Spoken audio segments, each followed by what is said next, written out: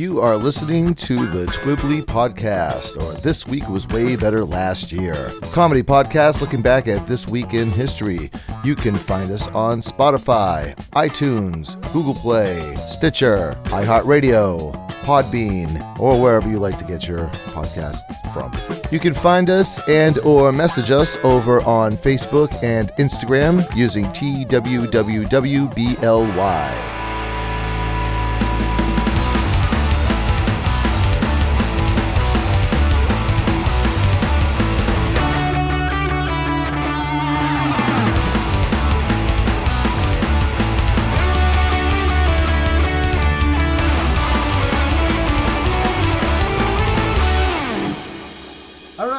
Welcome back to Twibbly, or This Week Was Way Better Last Year. My name is Bill with one L. With me, kiss his grits, Mel. It's Jeff McLarge. Hey, everybody. How you doing? Me? Or everybody? I don't know how they're doing. I'm fine. It's the beginning of February, so I guess I'm okay as February's go. Well, it's looking forward to Valentine's Day, and or as I like to say, time of year when I look back at misheard song lyrics. Wow, what a in the most romantic way. Wow, what a smooth transition, dude. Segue. I do. Segue King Jeff McLarge here. I shift like a 1972 Ford Maverick. Yeah, I'm good. I'm good. All right, so we talked about wrong song lyrics a couple of months ago. So you got some more for us? What do we got? Well, I had one. When we were talking about it, I kept thinking about how funny it is when you hear the lyric right, but there's a word that sounds like another word that if you input this other word, it completely changes the song, and then you can never hear it the way it was intended again. Because you're always going to hear it with this other word in it. I know exactly what you're talking about. What do you got? Okay, so there's a band that most people my age remember named the Pogues, who have their singer, slurry songwriter, Shane MacGowan, as their frontman. And in one of their, I think it's their last studio album, they do a song called The Broad Majestic Shannon, written by a guy named Liam Clancy. And in this song, Shane, I'm going to do this like I'm painting a fence. So I'm going to do the lyrics, then I'm going to sing the lyrics, then I'm going to slur the lyrics, then I'm going to change the lyrics. So you ready? So this is like the last bar of the song. The lyrics say, "So I walked as day was dawning, where small birds sang and the leaves were falling, where we once watched the rowboats landing by the broad, majestic Shannon." It's very pretty. Do you not agree? If it was any more Irish, it would be drunk. Exactly. Yep. So as we move our way towards that, "So I walked as day was dawning, where small birds sang and leaves were falling, where once we watched the rowboats landing by the broad, majestic Shannon." That's kind of how Shane MacGowan sort of does it. And then when he does it as the Pogues, he goes, "And leaves were falling, where we once watched the rowboats landing by the broad, majestic Shannon." So the key words there are rowboats. Because if you take out rowboats and you insert robots, that's a completely different song. And you'll never hear that song again, I swear to God, without hearing robots in that lyric. The Pogues, not to insult you or anybody else, but the Pogues, I always put them in a category in, this is a band that my girlfriend likes. And regardless of which girlfriend, it seems every girl that I date always loves the Pogues. I'm not a Pogues person. Yeah, I like them. I always have since since college or a little bit before. And I have this record and I sing along to the song whenever I hear it. And every time I hear it, I hear the goddamn robots. And it makes the song wicked funny for me. I think I mentioned this before. My friend Bob's wife, and I guess she's my friend too. She destroyed one of my favorite heavy metal songs for me. The song "I Want to Be Somebody" by Wasp. Because I can't not hear this anymore, because one day she just started singing, "I want a pizza party too." And that is one of my favorite songs from that era. That's definitely my favorite Wasp song. And now every time I hear it, I'm pizza party too. You find yourself just driving into Chuck E. Cheese like, "God damn it!" Yeah. They did it to me again, Blackie Lowe.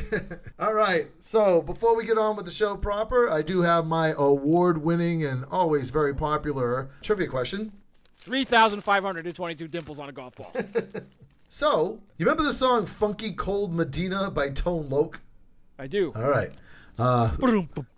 Easily could be in the worst song ever, but anyway, that's not the what we're getting on here. Funky Cold Medina was actually the second rap single ever to go platinum. What was the first rap single ever to go platinum? First rap single ever to go platinum. Mm-hmm. It wasn't Ice Ice Baby? That is a solid guess, but you are wrong. Oh, all right. Was it Parents Just Don't Understand by DJ Jazzy Jeff? You only get one guess. No, it was that one, wasn't it? No, it was not. Young MC? No. All right. I will give you the answer at the end of the show. So this is going to be the week beginning February the 7th, and I believe it is your turn to start. February the 7th. My favorite February the 7th of the whole year. February 7th, 1974, the strangely named, which I'll explain in a minute, Symbionese Liberation Army claimed responsibility for the kidnapping of heiress Patty Hearst, daughter of Randolph Hearst of Hearst Newspapers. Okay. Patty would go off and become kind of fit. She was only 19. She got snatched from Berkeley, California. In 74 was like the put my fist in the air, if you can see it. Fist in the air, like revolutionary groups were going to change the world, one kidnapping at a time. And the Symbionese Liberation Army was, you can go to Wikipedia and read their, like, it's not a manifesto, but it's sort of a description of what they mean. And it's all like weird early 1970s social justice gibberish. I don't think it's bad gibberish. It's just confusing. It's like people coming together to make one thing out of many things, and we're all facets of the same creative whatever. And it's like these people got machine guns, and they're robbing banks. So anyway, she ended up sort of becoming brainwashed and a member of the Symbionese Liberation Army. Uh-huh. She was sending cassette tapes and stuff out that said that she was being held for ransom, and she was starting to sympathize with the people who took her, and it's sort of where we get a good description of like Stockholm Syndrome and stuff. Yeah, I was just about to bring that up, that Stockholm Syndrome for sure, yeah. They all got arrested, and they all went to jail. Now, how many people were in this Liberation Army? You can count them on two hands and still have enough fingers left over to scratch your nuts. So there's like 7 or 8 of them. There's not a lot. It's not a lot. So, it's like one good Monopoly round of people. That doesn't really sound like an army at all. Nah. Well, I mean, again, it's 1974. So if you get 3 friends together and you decide to boycott the local football game, you're an army. I mean, I like bands that have more members than that. You know what I'm saying? Yeah, more people have been in Yes than were in the Symbionese Liberation. They should have had the Menudo Liberation Army. At least then they would have had, at least a couple of hundred. Yeah, I think there should be a threshold before you can call yourself an army. Yeah. But whatever. I don't think they'd get really far making demands by like, we are the Symbionese Liberation almost 2 quartets. Yeah, the Symbionese Liberation bunch of dudes. It was super big news because, again, Patty Hearst was like, I'm going to use the word American royalty, even though I hate that term.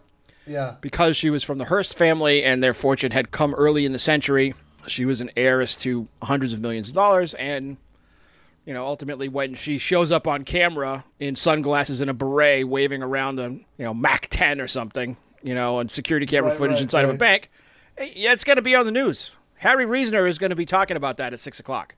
Without waging any kind of like political front, which we stay as far away from as we can on this show, I will say those who do not remember history are doomed to repeat it. Yes, exactly. Put that in your pipe and smoke it. And if you can get 7 friends together, you too can be an army. Yeah. Here's something that's kind of on the same line of those who do not remember history are doomed to repeat it. Those who do not see classic movies will think modern movies are good. Because on February the 8th, 1976, Martin Scorsese's psychological thriller, Taxi Driver, hits theaters. Yeah.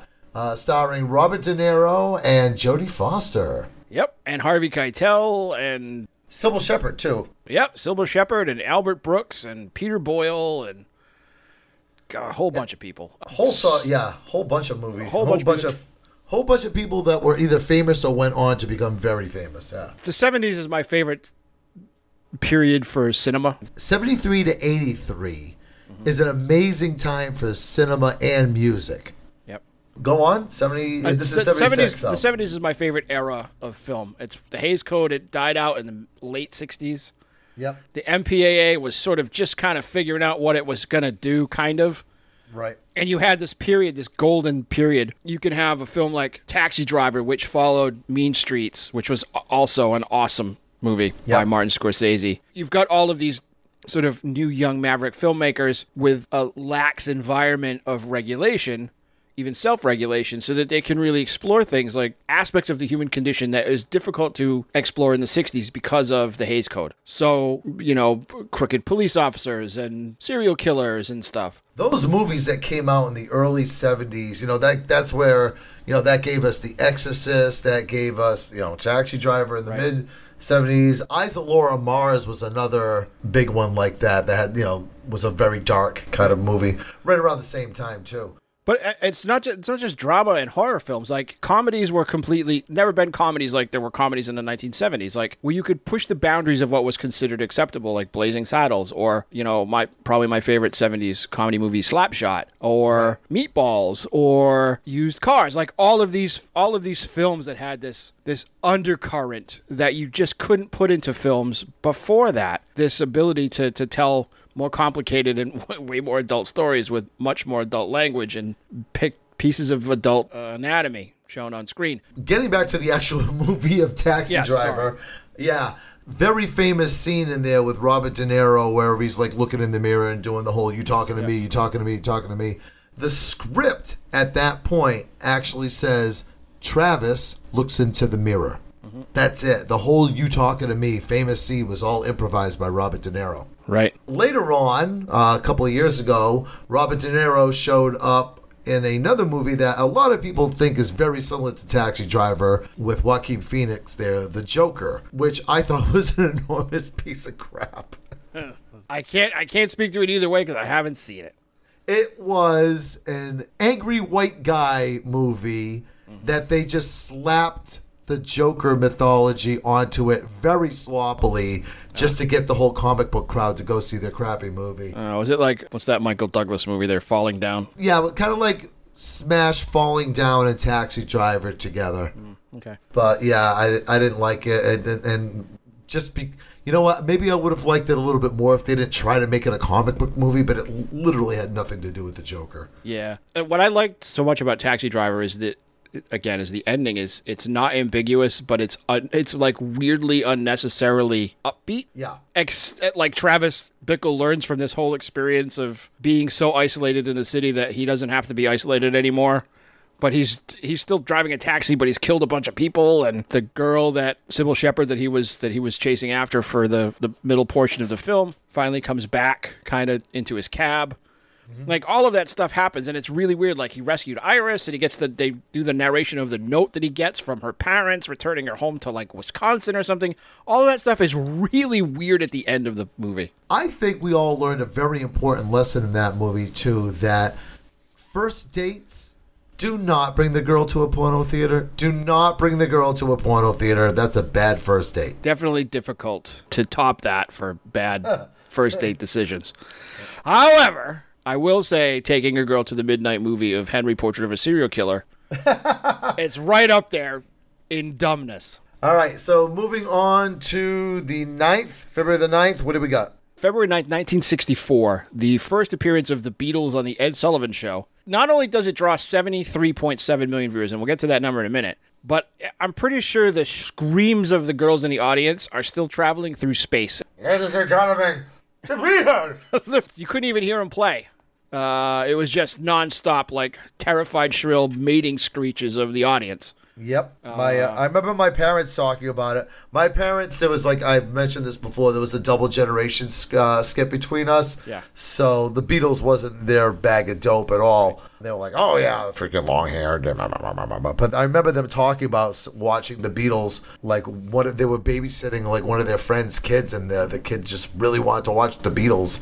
And what were you saying the number of people watching was? It's like 2/3 of the American population is 73 million people in 1964. It's like every single TV in North America. 73 million TVs is turned on to Ed Sullivan for that show. I'm about to say, you got to remember, like at that time, not everybody owned a television set. So yeah, like every TV set in America was watching the Beatles on Ed Sullivan. That's cuckoo bananas. Amazing. Yeah.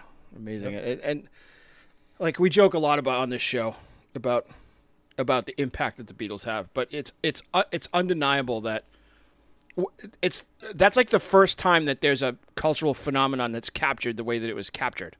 Hard to believe that Paul McCartney would be dead just 2 years later. I was going there, and you beat me to it. You beat me to it. Poor Paul. So funny. So yes, Ed Sullivan went on for years and years and years. He opened the doors for a ton of bands, and the Beatles opened the doors for a ton of bands just by coming and being on the show. Popo Digio is actually an anagram for Paul is dead. Now, Popo Digio was a cute little mouse that appeared regularly on the Ed Sullivan Show. Another cute little mouse that appeared for the first time on February the 10th, 1940, was a mouse named Jerry. The very first Tom and Jerry cartoon called Puss Gets the Boot made its appearance on February the 10th, 1940. I remember my times watching Tom and Jerry was on Channel 6 after school when I was like in elementary and middle school. Because it used to be on from, I think, 3 to 3:30 or 3 to 4. Yep. So that's where you came home from school and decompressed for half an hour, watched Ultraviolence between cat and mouse, and then went out and played with your friends. Yeah, Tom and Jerry is a cartoon that always gets brought up by Generation X, even though it wasn't a Generation X cartoon. It was a Greatest Generation cartoon. Right. Originally, anyway. But that always gets brought up by Generation X as, I watched violent cartoons and, I grew up just fine. It's like, I only hit my brother with a frying pan twice.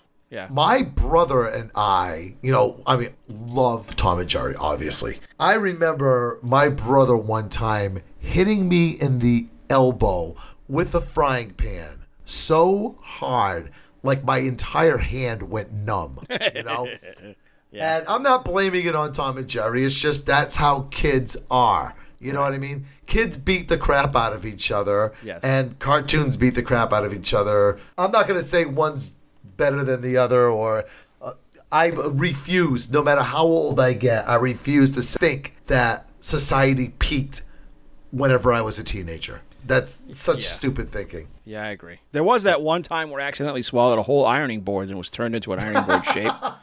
Do you have a favorite Tom and Jerry moment? Because they already have mine picked out. I haven't watched these cartoons in probably 30 years, so I can't remember. I remember they did a lot of like Tom as like the French film star Yves Montand. Yep. Trying to hit on a girl cat. Didn't say anything. Right. There was a bunch of like Count Basie references that were made in that show too that were kind of cool. Is you is or is you ain't my baby? Yeah, and I remember that the maid who beat Tom with the broom was based on the maid character who was in Gone with the Wind. But like I don't have a favorite. Do you know what her name was? I could save this for a trivia question. No. Her name was Mammy Two Shoes. Mammy Two Shoes. My favorite Tom and Jerry moment was they were playing pool. My brother and I both pissed our pants laughing, and we'll still laugh about it to this day. They were playing pool, and Tom gets the bridge. You know what I mean by the bridge from pool, right? He gets the stick like jammed down his throat, and he just like comes up from underneath the table, and the bridge part is hanging out of his mouth, making him look like Freddie Mercury, basically. With these big buck teeth. Yeah. And he just goes, duh, like that. And my brother and I, fairly pissed our pants laughing. Right. They made a movie, a modern movie of Tom and Jerry, came out in 2020 with Chloe Grace Moretz and digital cartoon versions of Tom and Jerry. And it was funny. It was fun. I liked it. I wasn't mad. The only thing that kind of threw me was in the Tom and Jerry cartoons that we watched when we were a kid, Jerry was always kind of like getting the better of Tom. Tom was the antagonist, and Jerry was the one that you rooted for. Right. In the Tom and Jerry movie that came out in 2020, Jerry was a little dick. Well, I'm going to make this suggestion. Whether it's true or not, I don't know, because I don't know anything about the movie or who wrote it. But my guess is that the people who wrote the movie also grew up on the same sort of one level removed extraction from Tom and Jerry, which was Itchy and Scratchy in The Simpsons. Yep. The cartoons that were meant to ape Tom and Jerry, but were even more hyper violent and gruesome. And in those cartoons, Itchy, the mouse, is a jerk and usually kills or tortures poor Scratchy. I wonder if they took some of that into their depiction of Jerry Mouse. They very well could have, because like I said, he wasn't just a dick to Tom. He was a dick to everybody. Yeah. He was just a dick. You're a dick, Jerry. You're a dick. All right, moving on to the 11th. February 11th, 1990, the origin of the Mandela effect happens when Nelson Mandela is released from a South African prison after 22 years incarcerated. Or so some people believe. Right. No, he died. I remember he died. I'm one of the people that remembers him dying. And then being a parade, yeah. And it was like carried on MTV. Winnie Mandela led the parade. I remember it, but again, I could be having a false memory. You are. Like that time I was picked up by those lights in the sky and I woke up with my pants on backwards 5 hours later. No, because I remember him being released from prison. Right. That's the Mandela effect, is that people have different... The memories are different, and it's to suggest that there's like a shimmer in the fabric between two parallel universes. Or more parallel universes. Well, I mean, like the Specials had that song there, Free Nelson Mandela. I mean... The guy was in prison. I remember all that. Well, it's like I remember the Bauhaus song, Nelson Mandela's dead.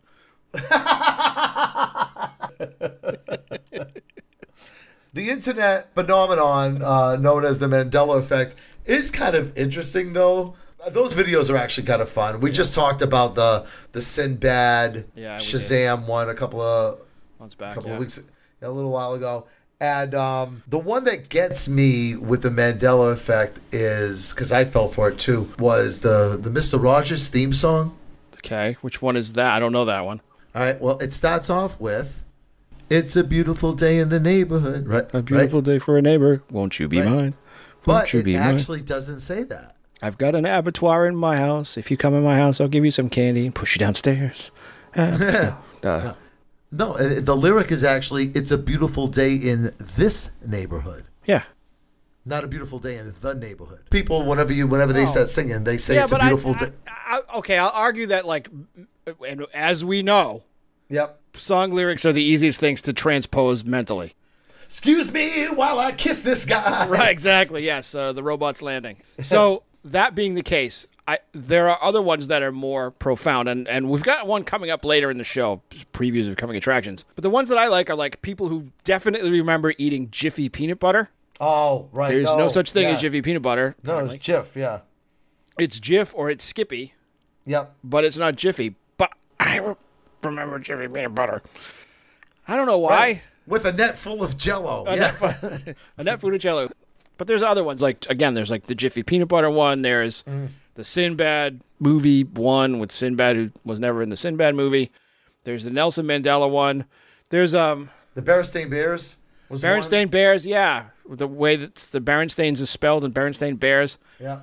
It's another one too, and I was like, no, is like the Flintstones. Like there's a Mandela effect that says that it's the Flin stones. I was like, no, it's Flintstones. Like Flint. Yeah, Flint. Flint is a rock. Flint's a stone. Yeah. Wait, are you an idiot? Did you think it was the Flintstones? That doesn't make any sense. All right. So moving on to February the 12th, 1963, construction begins on the Gateway to America, or better known as the St. Louis Arch. Oh, 63, huh? I thought it was built way earlier than that. I thought for sure that would be like one of those like FDR projects to get us out of the depression. Like, hey, we've got 1 million people here in Missouri who are starving. Like, build an arch. Yeah, I see a giant arch, but nope, 63, huh? Yeah, it turns out it's a John F. Kennedy thing, yeah. Right.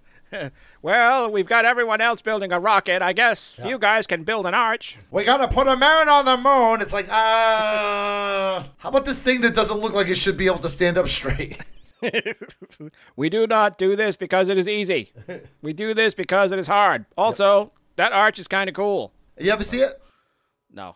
I haven't been to St. Louis. Oh, I have been to St. Louis a number of times. I've seen the arch at least 5 times. Like, do they light it differently each time you go, or is it just like... It's archy. Archie, look, kids, Big Ben, Parliament. You know? Yeah. Unfortunately, the 3 years in a row that I went there, and then I actually went twice in 1 year because I got nothing better to do apparently.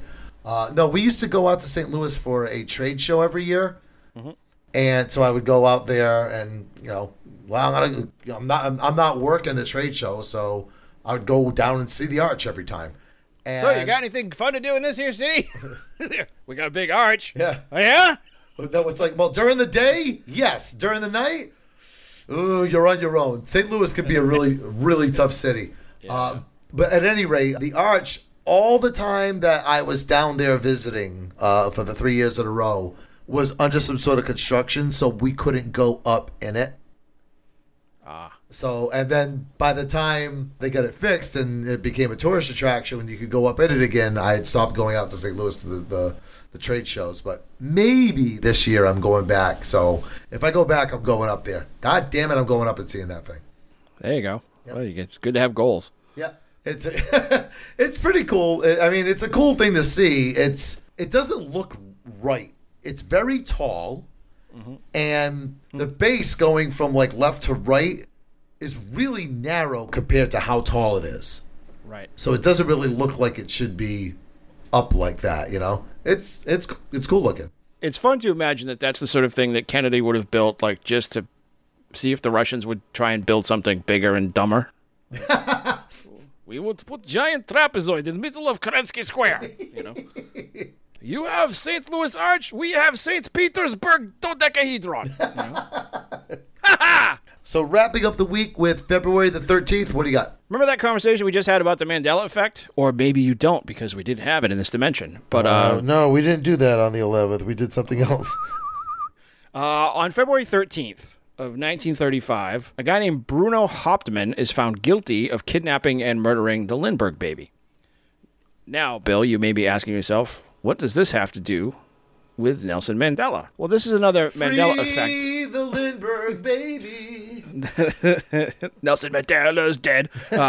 So one of the other examples that comes up when people tend to discuss the Mandela effect is the Lindbergh baby. I'm one of the people who, I passed a lie detector test, I think, if I was asked what I knew about the Lindbergh baby until very recently, which was that the baby was kidnapped. They put up a huge a huge reward for return of the baby, but the baby was never found. Yeah. I remember that. I remember reading that in history books and learning that as a kid. But that's not the case. The Lindbergh baby was found 3 days after it disappeared, and it was found dead. And they caught the guy that took it, and they hung him. I have both memories. How's that? I remember the Lindbergh baby was like never found, but I also remember that it died. But it was only 3 days later when they found it? Yep. An example of this is like, there are places where if the common knowledge is that the Lindbergh baby was found 3 days later and it was dead and they found Bruno Hauptmann and they put him on trial and they found him guilty and they hanged him. There's a joke in The Simpsons where Grandpa Simpson, when he's being asked by, I think it's like the FBI. Yep. Right, I admit it. I am the Lindbergh baby. Wah, wah, goo, goo. I miss my fly, da, da. Does it make any sense if everybody knows that the Lindbergh baby was found 3 days later dead? It doesn't make any sense. Why would you animate that? Why would you write that in? Like, that doesn't make any sense. Right. Yeah. It's a joke that has literally no audience. Except it does. Except for people like me who are like, that's right, you never found the goddamn Lindbergh baby. And what's like double hilarious about that is it shouldn't be called the Mandela effect. It should be called the Lindbergh effect because the Lindbergh baby was like 50 years earlier, you know? Right. So maybe at one time it was, I have a memory of it being called the Lindbergh effect. Now it's called the Mandela effect. There you go. We'll change it up. It's a really weird and sort of messed up phenomena. And it's really interesting and fun to think about like the implications of it. If parallel universe theory is a real thing, then there is one universe where the Lindbergh baby was never found. There was the universe where I definitely watched Nelson Mandela's funeral on MTV. I was eating a Jiffy peanut butter sandwich. Right. With a net full of Jell-O. And hanging out with Sinbad. Yeah, the Shazam movie. Right. Right. In Mr. Rogers' Neighborhood. This week's episode of Twibbly is brought to you by Necessary Chances by Norman Duchesneau and published through Austin Macaulay. Necessary Chances is a collection of 50-plus stories of actual events told exactly how they happened to the author. The stories span from more than 30 years in the field of law enforcement. As often as possible, the stories are told in a humorous manner because, well, we all deserve a laugh, don't we? The author hopes that this book might inspire one good man or woman to take up the shield someday. In today's world of miscommunication and misunderstanding, the author hopes that somehow, somewhere, a dialogue might open that wasn't there before. Necessary Chances has received 5 out of 5-star reviews on Amazon and Austin McCulley. Once again, thank you to Necessary Chances for sponsoring this week's episode. Available on Amazon.com, BarnesandNoble.com, and through Austin McCulley Publishing. Links will be in the show notes. All right, let's get on to the celebrity birthdays. February the 7th, 1966, American comedian Chris Rock. First time I remember seeing him was in the movie I'm Gonna Get You, Sucker. And he stole the scene that he was in where he went in to buy ribs from Isaac Hayes. And he said, how much from an order of ribs? And he's like, order ribs is $2.50. He goes, that's 25 cents a rib. Yeah. He says, so give me one rib. Yes, that was the funniest thing. And then he went on and he did some drama, too. He was in New Jack City. Yep. Had the TV show Everybody Hates Chris. That was very funny. Yep.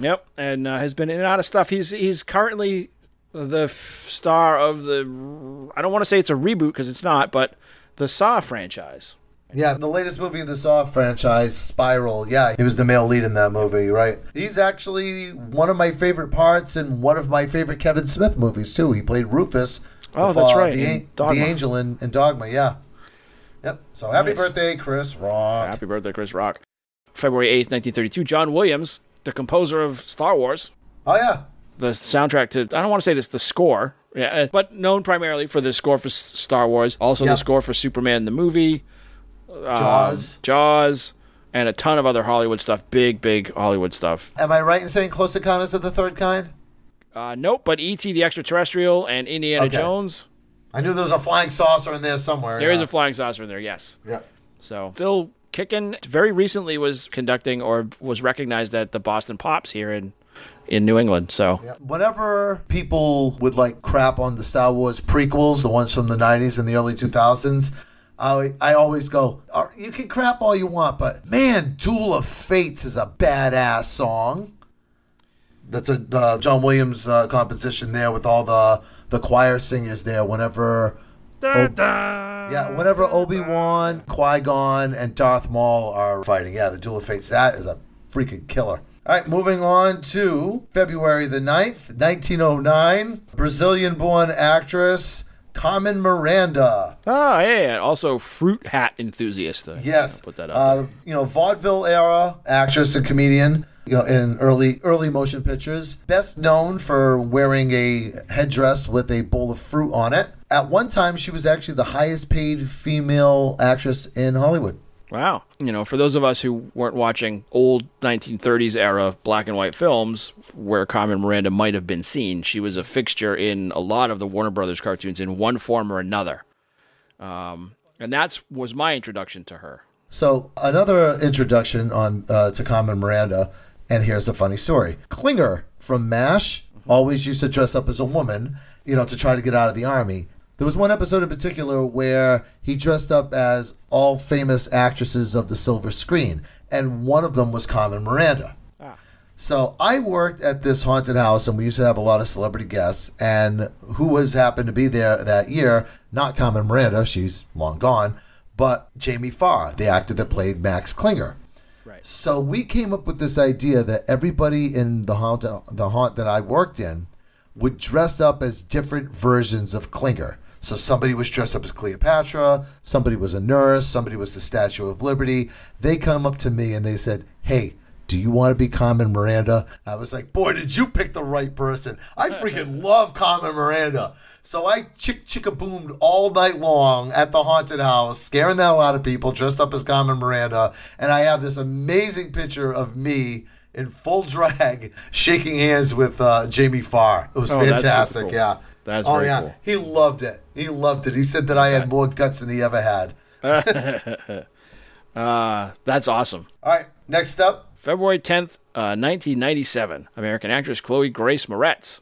Best known right now for being in Kick-Ass and Kick-Ass 2. And also very recently starred in the Tom and Jerry live-action / animation / remake. Yep, I watched that. I watched that last year. I liked it. And I think we mentioned that Jerry was a dick. Yes. Yep. Her career kind of like it took a hit not because of anything she did, but because she was in a film that was Love You Daddy, which was written and directed by Louis C.K. right before allegations of him sort of exposing himself to female comedians came out and kind of derailed his career. So that film got dead hold. It's done. It's not coming out. Yeah, I don't think it ever got released. But yeah, Chloe Grace Moretz, hopefully a big career in front of her. She's very young. She's very talented. Let's cross our fingers for her. Moving on to the 11th, February the 11th, 1936, mustache and chest hair enthusiast Burt Reynolds. Also, you may know him by the name Turd Ferguson. Yeah, it's a funny name. Funny name, yeah. Burt Reynolds, my introduction to him was probably Smokey and the Bandit, but really I became a huge fan of him because of the Cannonball Run. My introduction to him for real was an awful movie called Stroker Ace. Oh, jeez. Yeah, directed by the same guy that directed all the Cannonball Run movies and a bunch of other just utter garbage. Is that the one with Dolly Parton? Yep, it is. Okay. Ned Beatty and Pat Pringle and a bunch of others. Anyway, yeah, that was my introduction to him, and I was like, this guy's funny, but this movie is stupid. And I wasn't wrong. And then I saw that he did some dramatic stuff. He was in Deliverance, which was very good. And so was Ned Beatty. And so was Ned Beatty, yes. His career, he sort of ended up doing like these more light comedy things.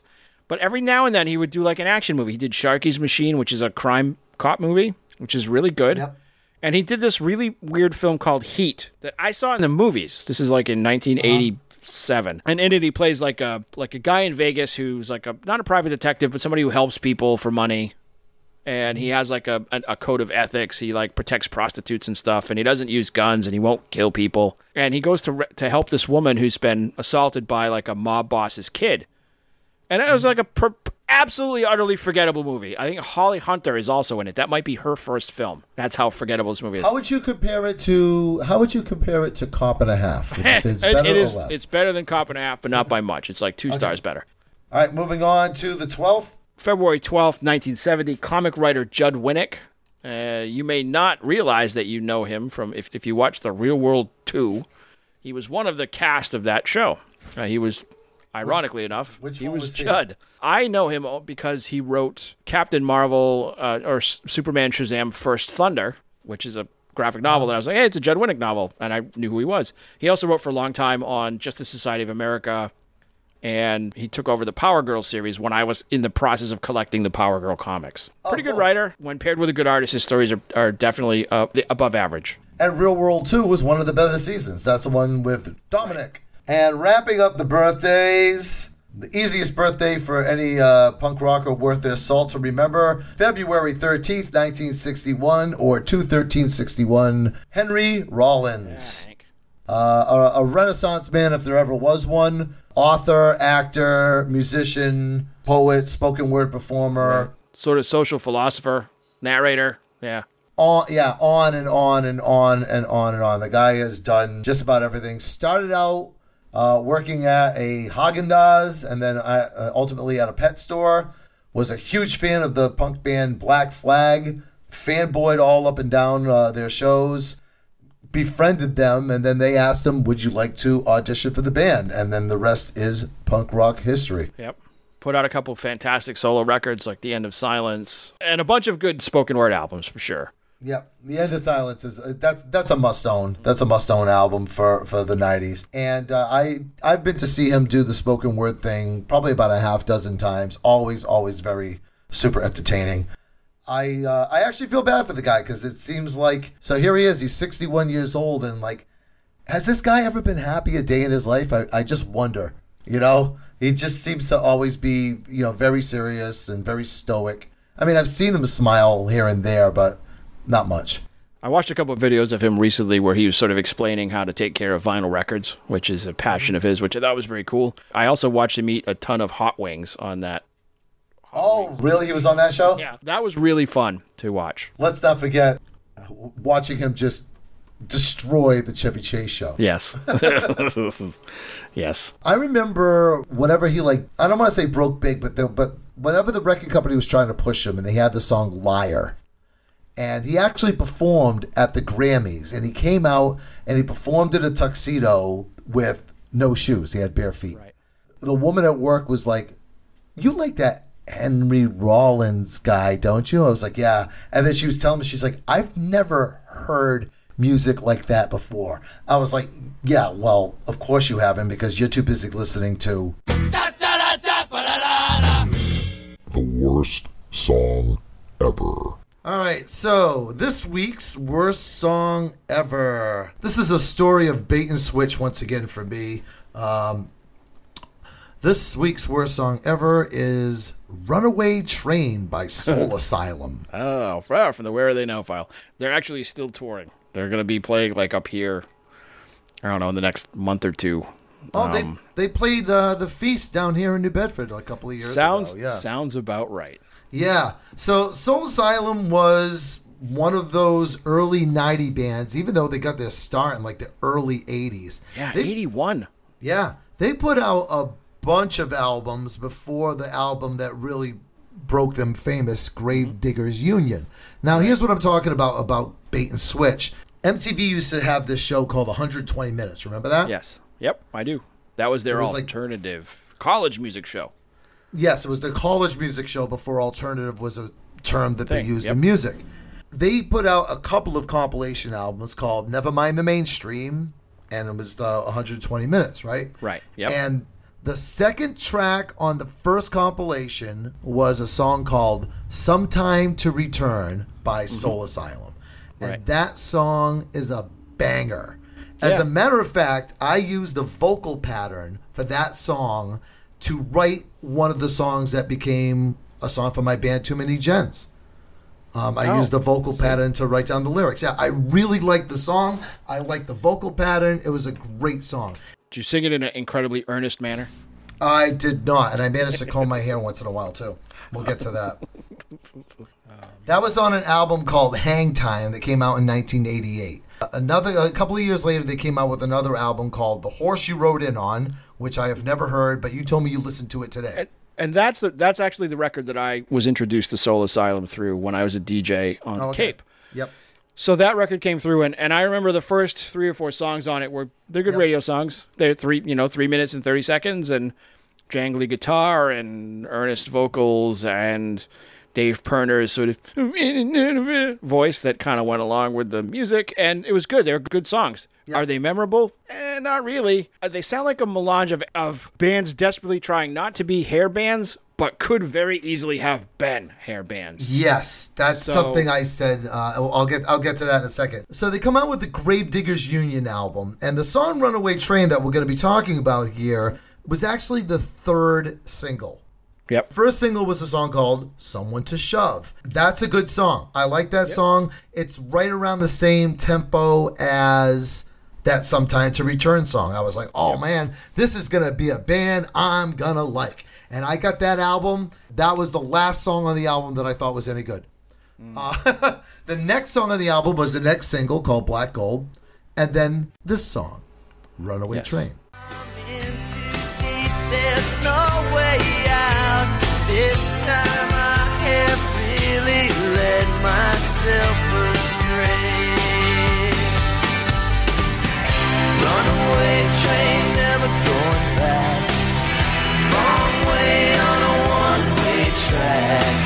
Seems like I should be getting somewhere. Somehow neither here nor there. Yeah.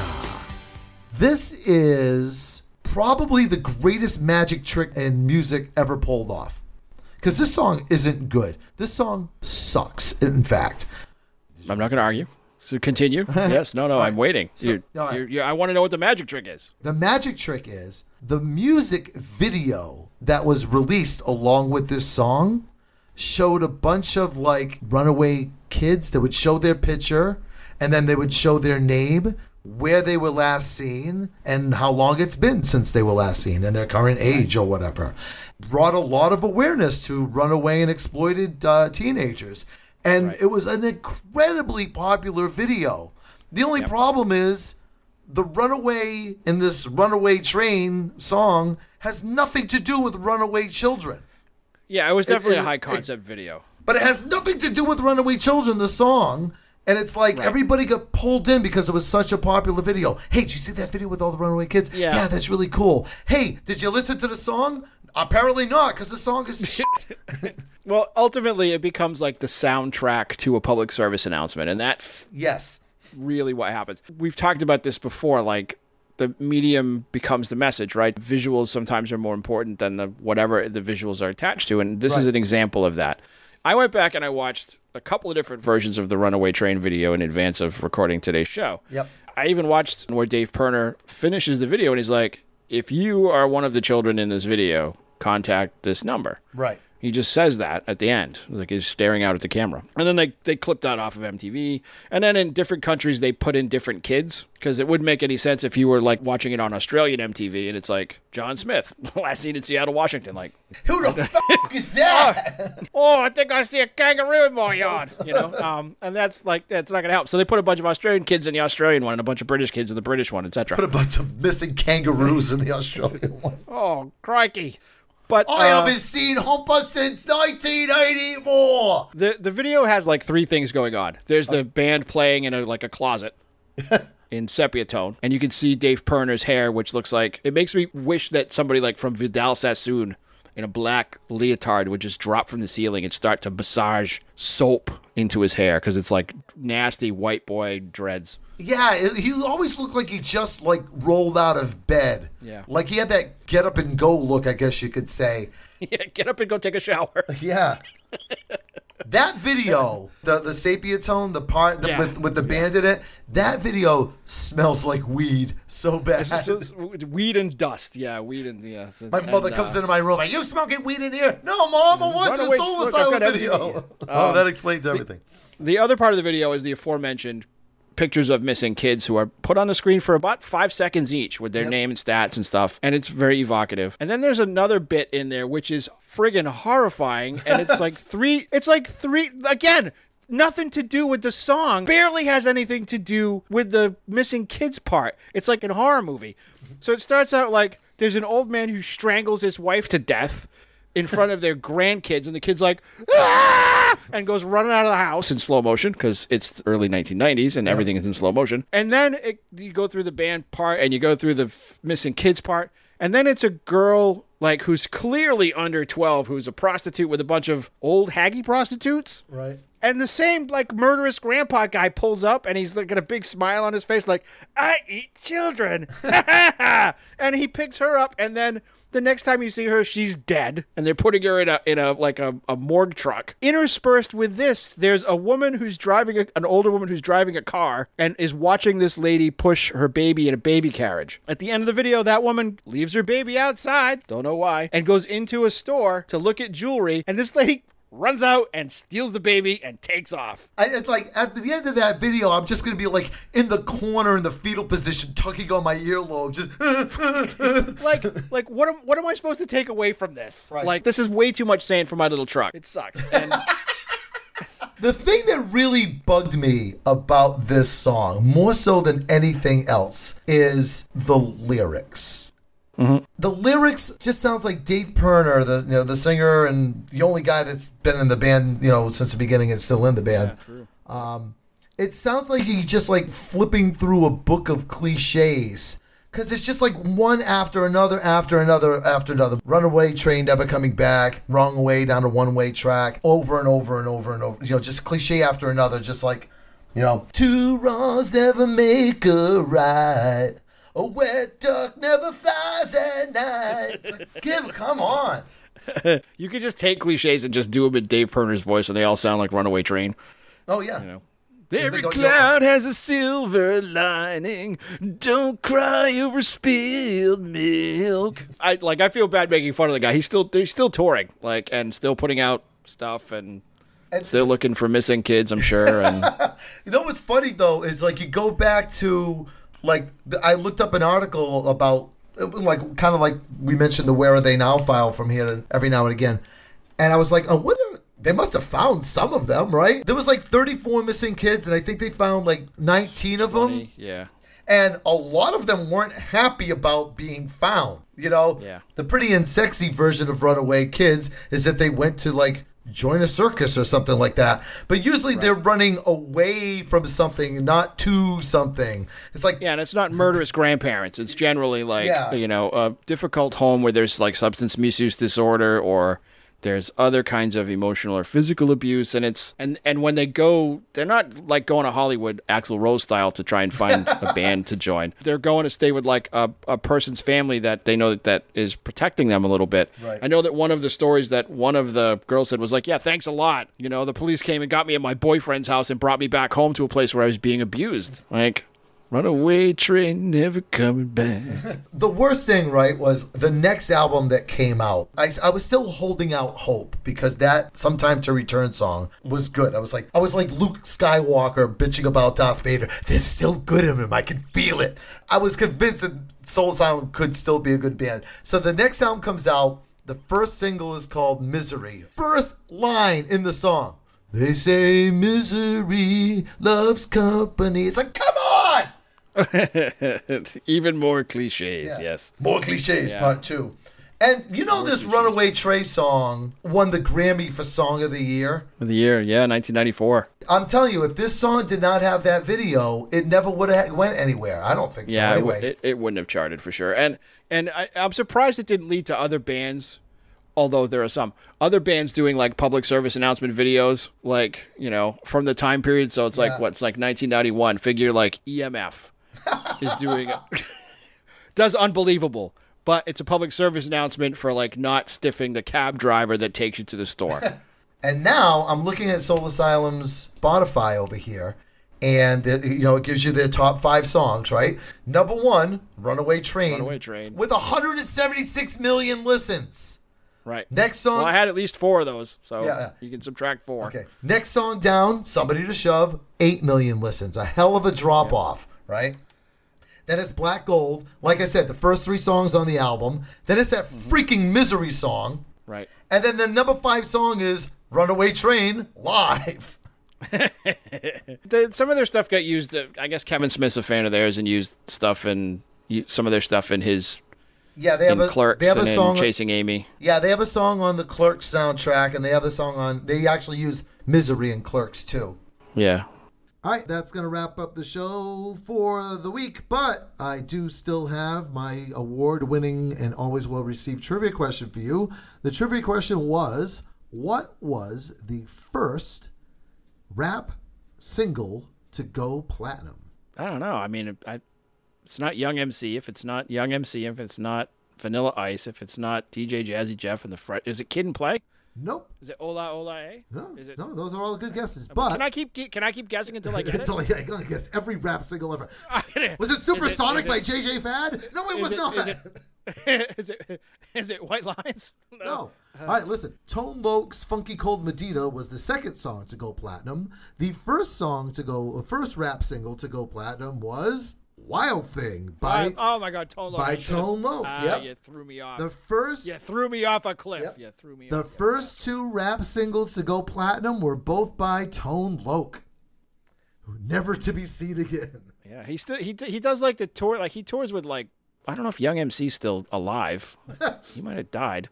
It's not young. There was a whole tour was like Tone Loc, Young MC, It Takes Two to Make the Thing Go Right. I forget who they were, and they'd come out and play one song. Yeah, the State Fair tour. The 2 songs. Yeah, the State Fair, but it would be like they'd come to like the Verizon Arena here in New Hampshire and be like, it's the everybody from FM radio in the 80s tour doing their 2 top songs, maybe only one of those, and there's JJ Fad doing Supersonic and right, whoever the hell saying I got a crush on you.